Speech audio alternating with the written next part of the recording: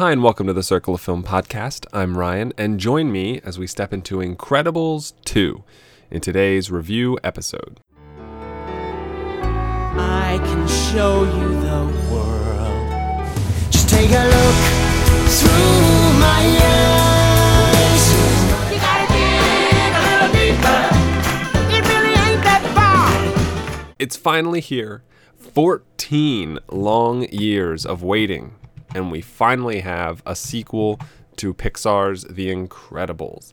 The original came out back in 2004. It was a huge hit. It won Best Animated Feature that year. And it was just... it was even bigger than that. It was nominated for Original Screenplay. It won Best Sound Editing and was nominated for Sound Mixing, which is pretty impressive for an animated film. Which just goes to show how in love, not just the Academy, but the public, everybody really was with this movie and on board with it they were.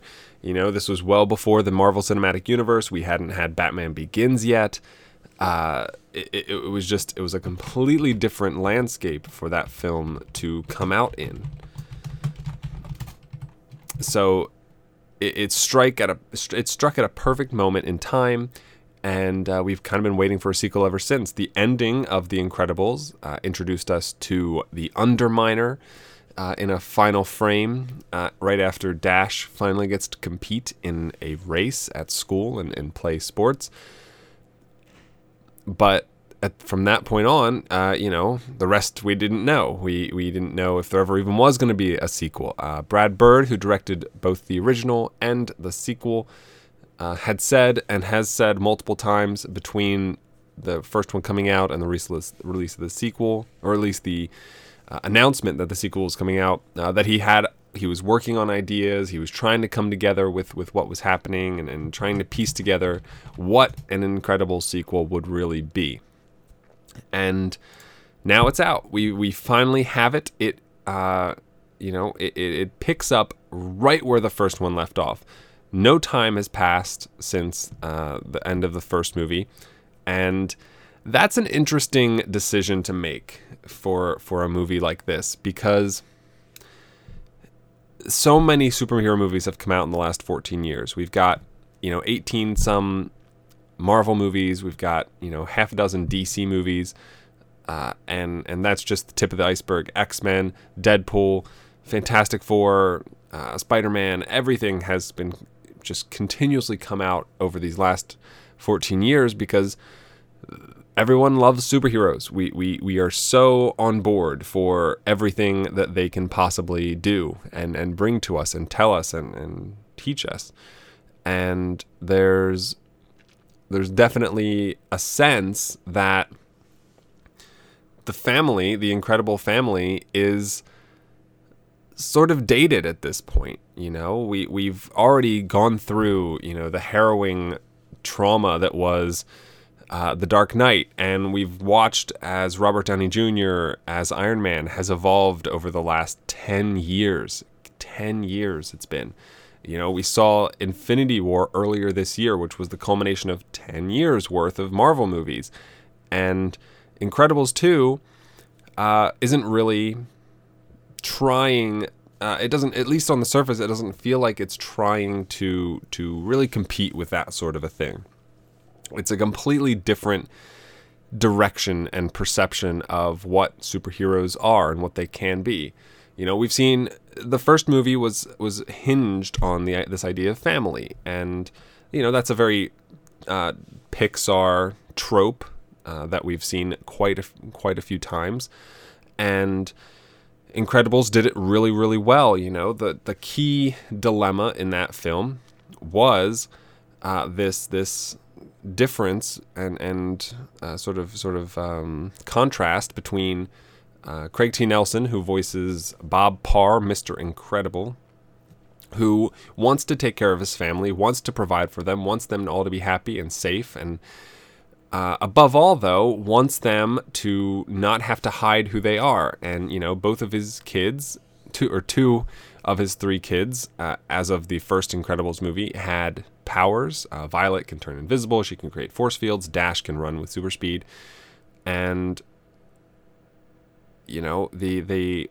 he wants them to be able to have what he had when he was in his prime, and which is where a lot of the sort of tension can be kind of driven, is he wants to go back to that time too.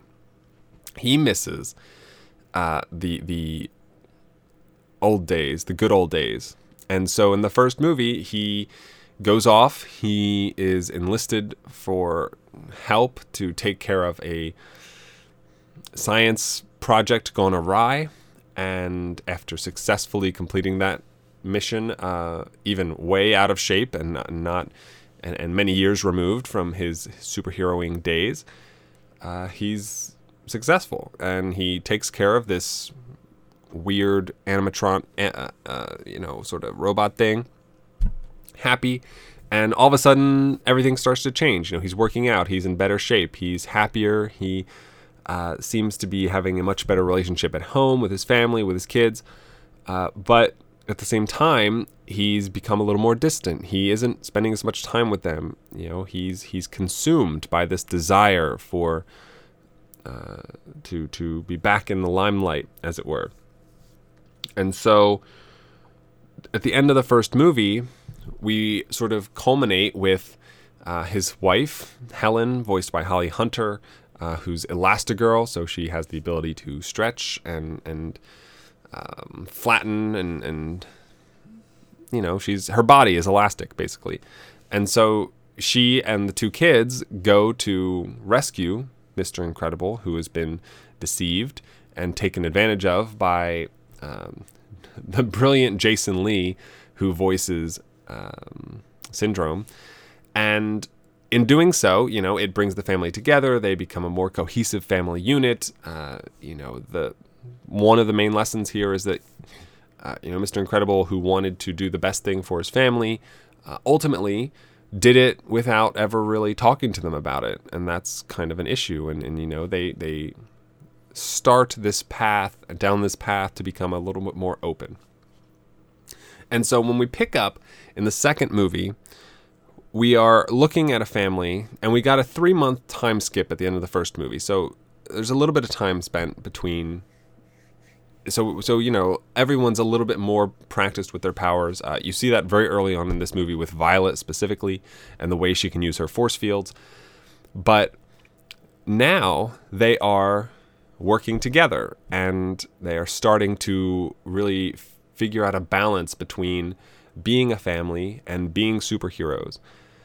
And that's great, and that's so exciting. That's kind of what you wanted from the first movie, where you get that amazing scene in the first movie where the four of them are on the island fighting together against Syndrome's henchmen, and Syndrome uses his 0-point energy things, and he stops them short, and it's like, oh man, you just want to see that. You just want to see these guys working together like a family and like superheroes, but without having to distinguish the two. And it's made very apparent early on in this movie that they're still trying to keep those two things sort of separate. When the Underminer is here, and Bob and Helen go off to attack him and defeat him, they tell the kids, Violet and Dash, one of you has to keep an eye on Jack, which is their third kid, who's a baby. And so, there's still a little bit of conflict going on there, as this family is not fully functional just yet. They're on the way to it, but they're not quite there yet, as where we are now. And nothing to me suggests that they would never be able to get to full not cohesion, but it's to use a metaphor from the movie. It's from the first movie when Mr. Incredible's boss at the insurance company is talking about cogs in a clock. Like that's kind of what we're looking for, right? That's what we ultimately want. We want this family to be able to work like a well-oiled machine.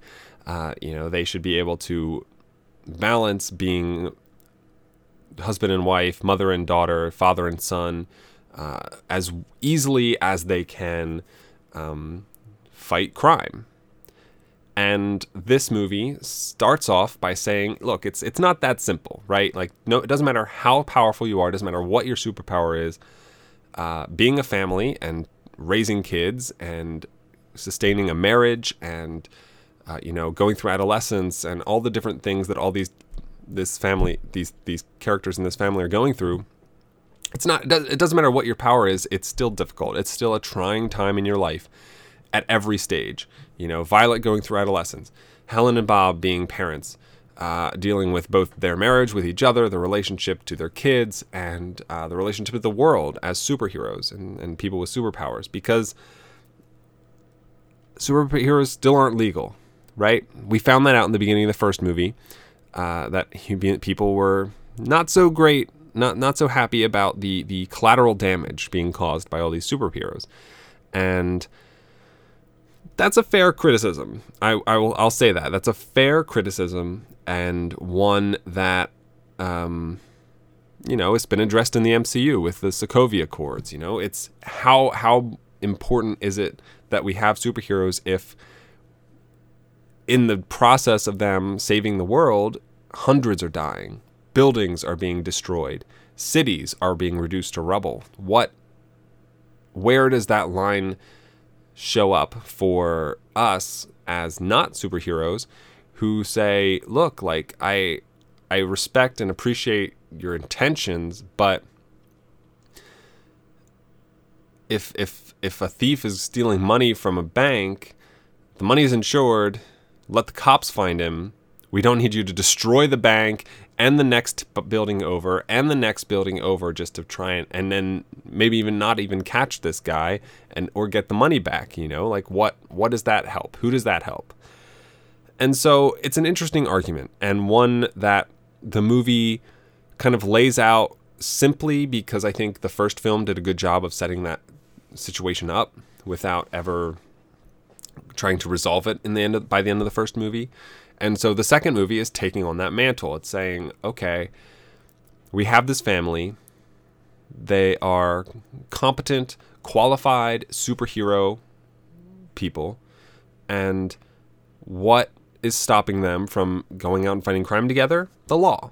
So let's work towards some sort of resolution with that conflict. And that is how we are introduced to Bob Odenkirk's character, Winston Dever, and Catherine Keener, Evelyn Dever, brother and sister, who run a company.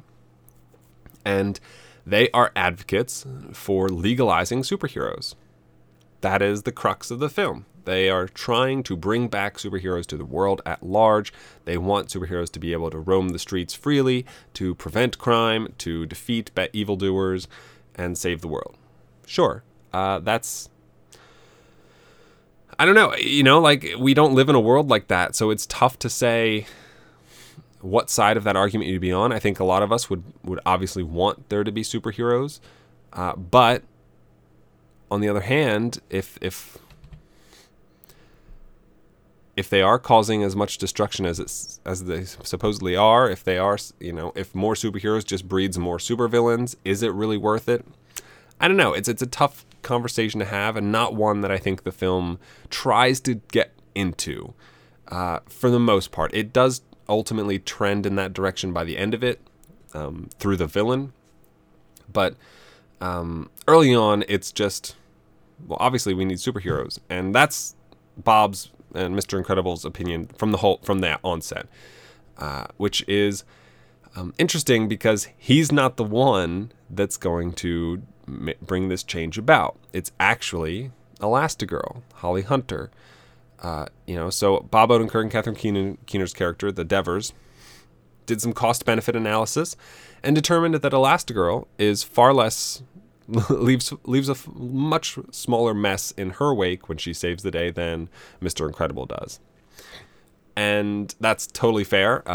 She is not super strong, and super strength is pretty much destructive.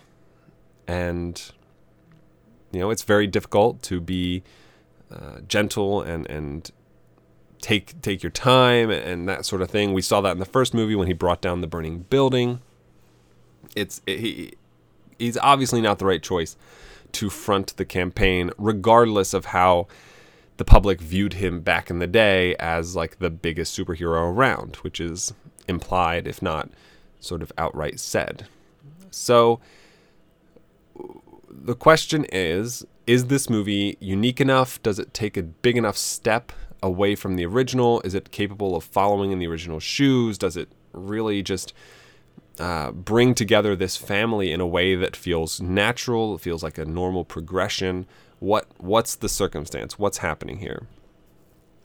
And it's for my money, it's a great continuation from the first movie. I watched them back to back in IMAX at an AMC on Wednesday, and it was phenomenal. You know, it literally picks up right with the end of the first movie. It does all feel like one full encompassing film from start to finish of like 4 hours. And I think that's probably the best way to watch it, if I'm being honest. It's truly remarkable for that. You know, it does the same thing that The Last Jedi does. It picks up, you even see the same final shots from the first movie, shown from different angles and with different effects and stuff.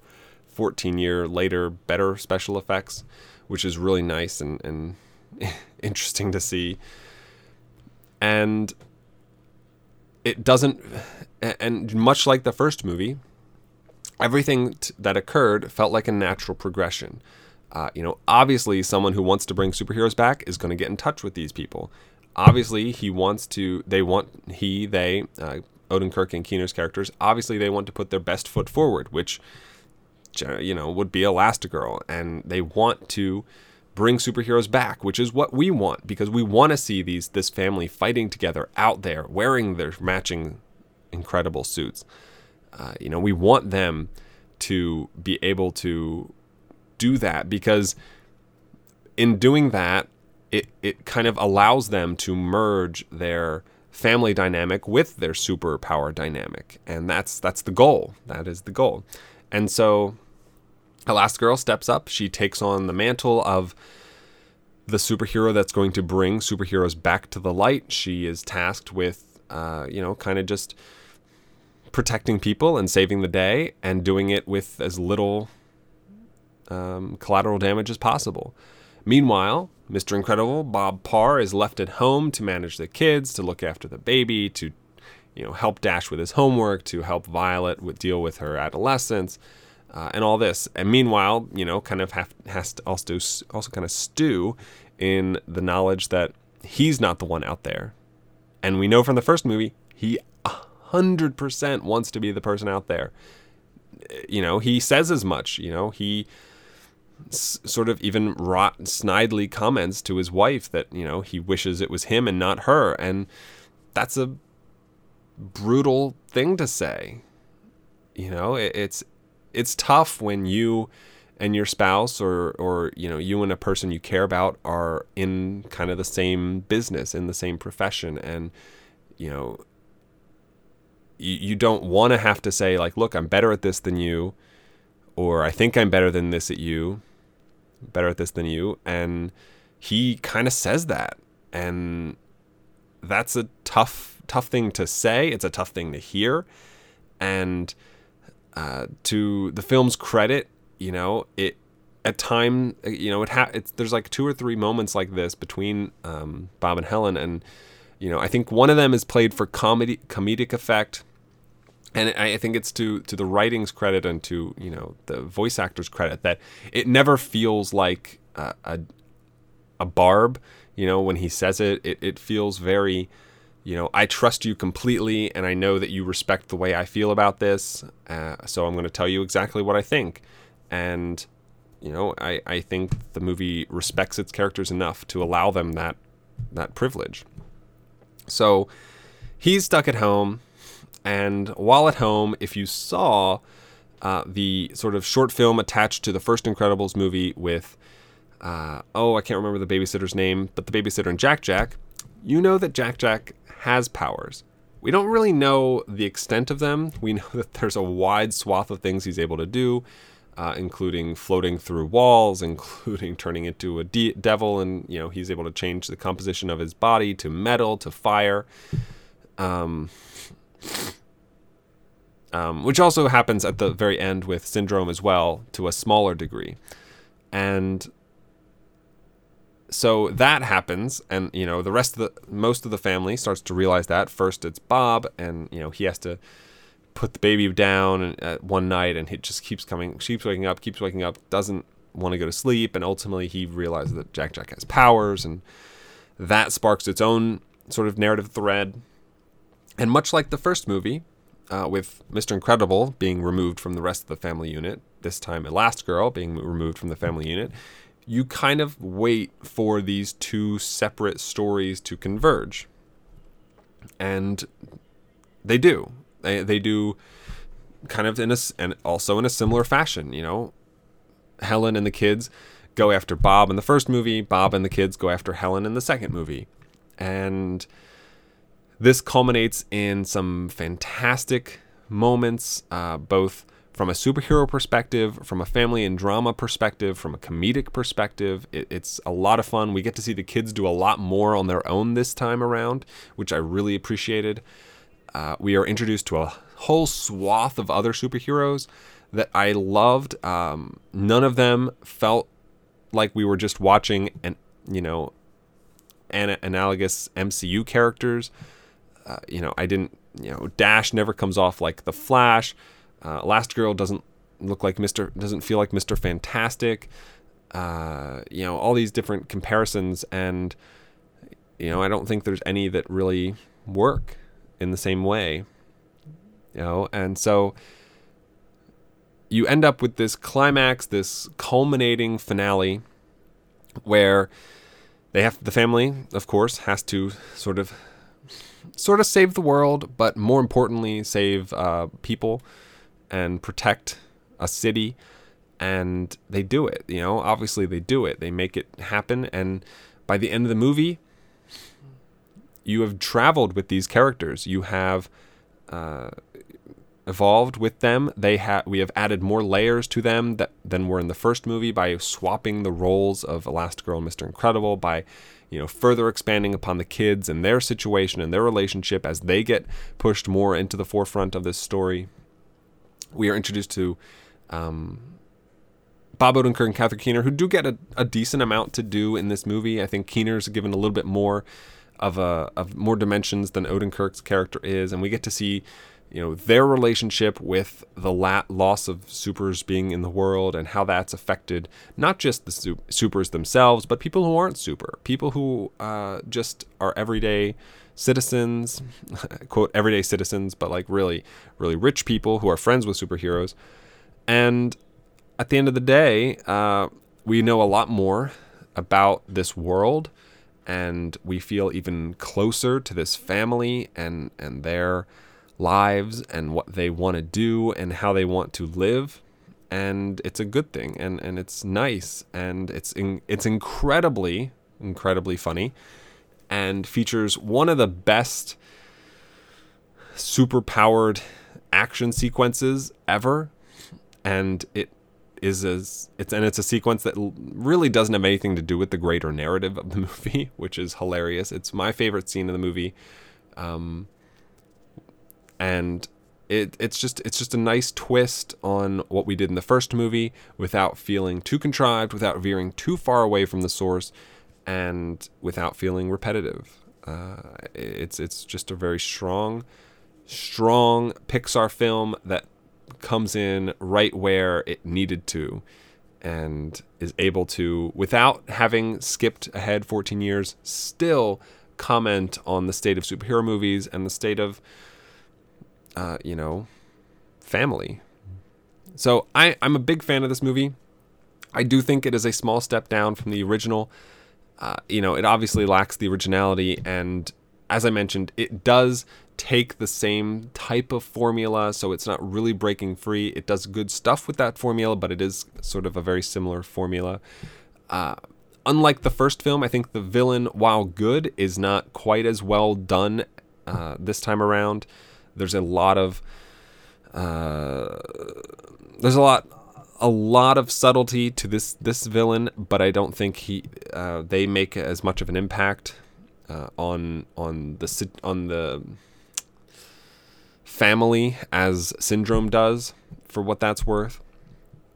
We get to see Frozone. Frozone has plays a significant role in this movie, which I like. He's kind of an unsung hero throughout this whole series, and he deserves his credit where it's due. Edna Mode is back. She is fantastic, voiced by the director and writer Brad Bird. She does a great job in this movie of, being the same person we kind of expect her to be from the first one, but still, still capable of showing us a different layer. And yeah, I really enjoyed it. It's one of my favorite movies of the year so far. I don't know if it'll ultimately end up that way by the end of the year, but excuse me, for now, I'm a big fan, and I really enjoyed this sequel quite a bit. So on Letterboxd, I gave the first Incredibles a 4.5. I give this one a 4. Like I said, a small step down. It's still a great film. Currently gets an 86 on my spreadsheet, which makes it my second favorite movie of the year right now, and puts it on par with Brigsby Bear from last year and John Wick Chapter 2 from last year. Puts it just behind Call Me By Your Name, just ahead of Thoroughbreds. So really good spot for me. It's a great movie, great experience. The crowd was so into it. Loved seeing it in the theater and in IMAX. Such a fantastic movie. So I'm all in on Incredibles. If there's ever a 3, which there's still room for that, I would love to see it. I don't need it to happen anytime soon. If it's another 14 years from now, as long as the full original cast is still alive, that seems fine. Maybe 14 years might be a little too long to wait, but I think that definitely, based on like how much buzz this movie has, and how crazy the pre-sales and like Fandango setting records for The Incredibles, clearly the need and want is there. And if Brad Bird can come up with a good sequel, I'm all in for it. I'm all in. Finally, before we jump into a little bit of spoilers, a little bit of a spoiler section I want to do, I'm going to outline the Circle of Film Award nominations it's currently looking at. So Best Picture, Best Director for Brad Bird, Best Lead Performance from Holly Hunter, not Helen Hunt, Best Supporting Performance from Catherine Keener, Best Screenplay for Brad Bird, Best Song. So Best Original Song, in the credits, I think it's listed as theme song, Mr. Incredible, Elastigirl, Frozone. It plays during the end credits. It's a lot of fun. Best Score for Michael Giacchino. Having watched the first movie back to back with this, I do think Giacchino's score is better in the original, but it's still quite good in this movie as well. Special effects, the animation, it's Pixar, so it looks impeccable. And having watched the first one, you can really see a huge step up between the first movie and this one after all these years. In addition, the editing is great.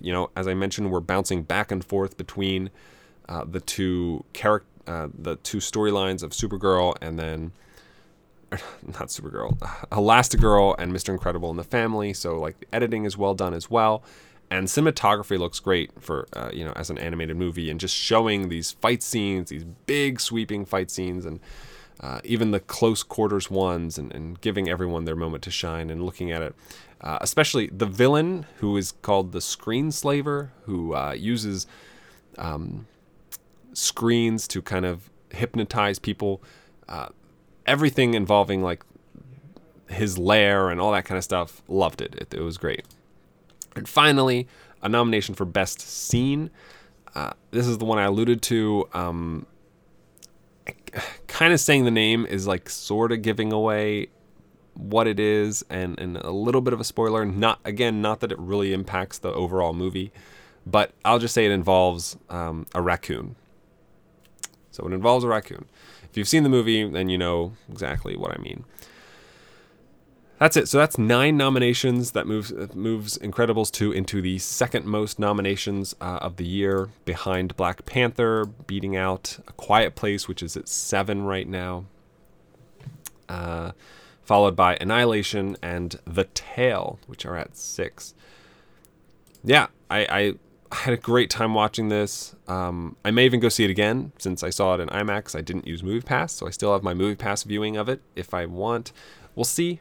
There's still a lot of stuff out in theaters that I've got to catch up on after being out of the country. So, but I expect Incredibles 2 to be in theaters for like 2, 3, 4, and 5 months. Maybe not 5 months, but like 2 or 3 months probably at the very least. So I got time. Yeah, Incredibles 2. I loved it. That's it. We're going to move into spoilers. So if you haven't seen the movie, you can stop now. If otherwise, keep listening. Thank you for listening this far. If you are going to cut out, appreciate it. If you want to get in touch, you can do so circleoffilm@gmail.com or on Twitter @circleoffilm. If you want to check out the website, circleoffilm.com, you can take a look at this year's current Circle of Film Awards situation, as well as find all the old episodes. And if you would like to support the show, you can do so for as little as 8 cents an episode over at patreon.com/circleoffilm. And now, spoilers. Any path, so many worth exploring. Just one would be so boring. And look what you're ignoring. I don't have a ton I want to get into with spoilers. I just want to kind of harp a little bit more on Catherine Keener, who, whether or not the villain, her as the villain, was really that well fleshed out in the film, I do think her voice performance was fantastic as Evelyn Dever. She is the woman behind The Screenslaver, which admittedly I was onto from the very beginning. There was, from the very beginning, I suspected that Bob Odenkirk and Catherine Keener's Devers characters were behind The Screenslaver, or whoever it was that was creating these situations for Elastigirl to stop. That's the point. They want her to be able to stop things from happening, so they create the things to happen so that she can stop them. That I saw through from the beginning. And then there's a line that Keener has where, she says, "I'm just the genius behind the genius." That was obviously, okay, so you're obvious, it makes sense. It's straightforward. That said, the movie tries to do a little bit more with her than that, by giving her and her brother this sort of very different outlook on the situation that happened with their parents, and ultimately the death of their father and subsequent death of their mother. And I wish the movie had given us another scene between the two of them to really try to fight about that, or put them in a room with Elastigirl to really argue about that thing between each other. I would have liked that, but it's not really what happens.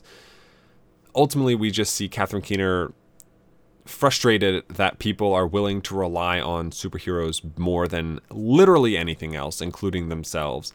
And that's a worthy point to make, and that's something that the movie doesn't do enough to dive into, and maybe they could do that in a third film.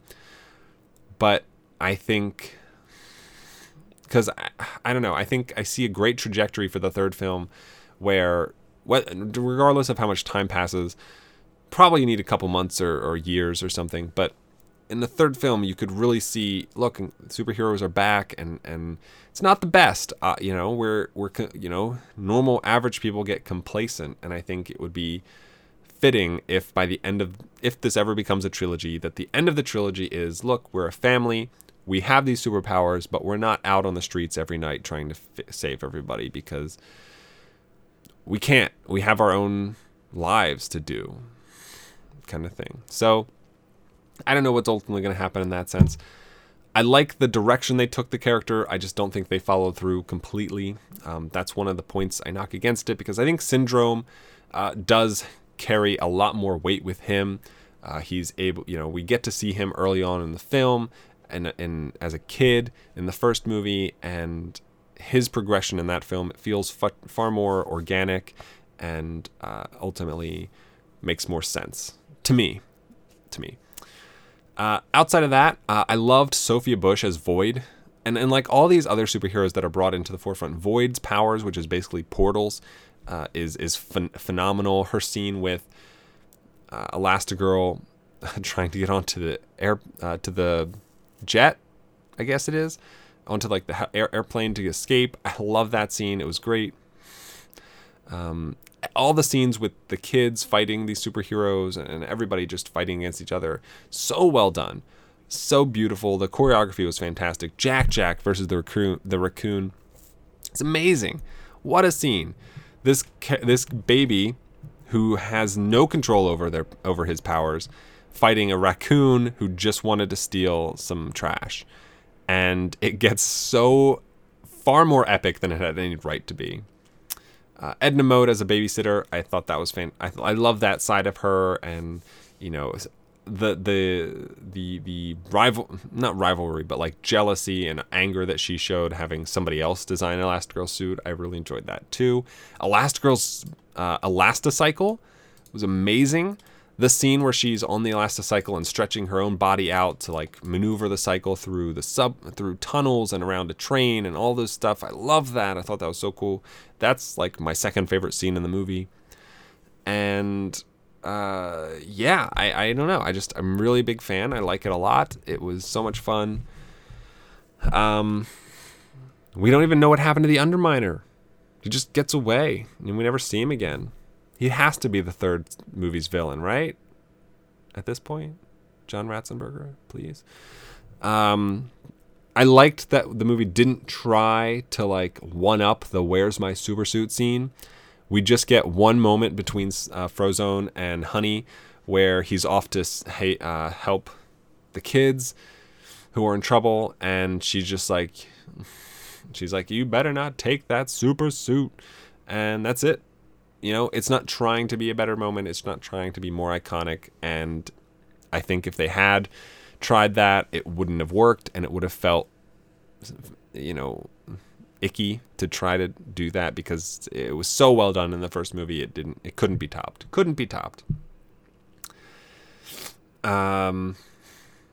Yeah, I don't know. It's a lot of fun, and I'm trying to think. I don't know what else spoilery I have to talk about.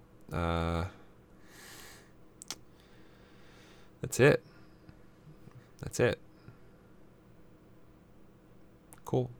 All right, so that's it. I mostly just wanted to highlight the Catherine Keener villain aspect of things. I think her voice talent or her voice performance was very, very strong, but the character was not quite as well written as by comparison.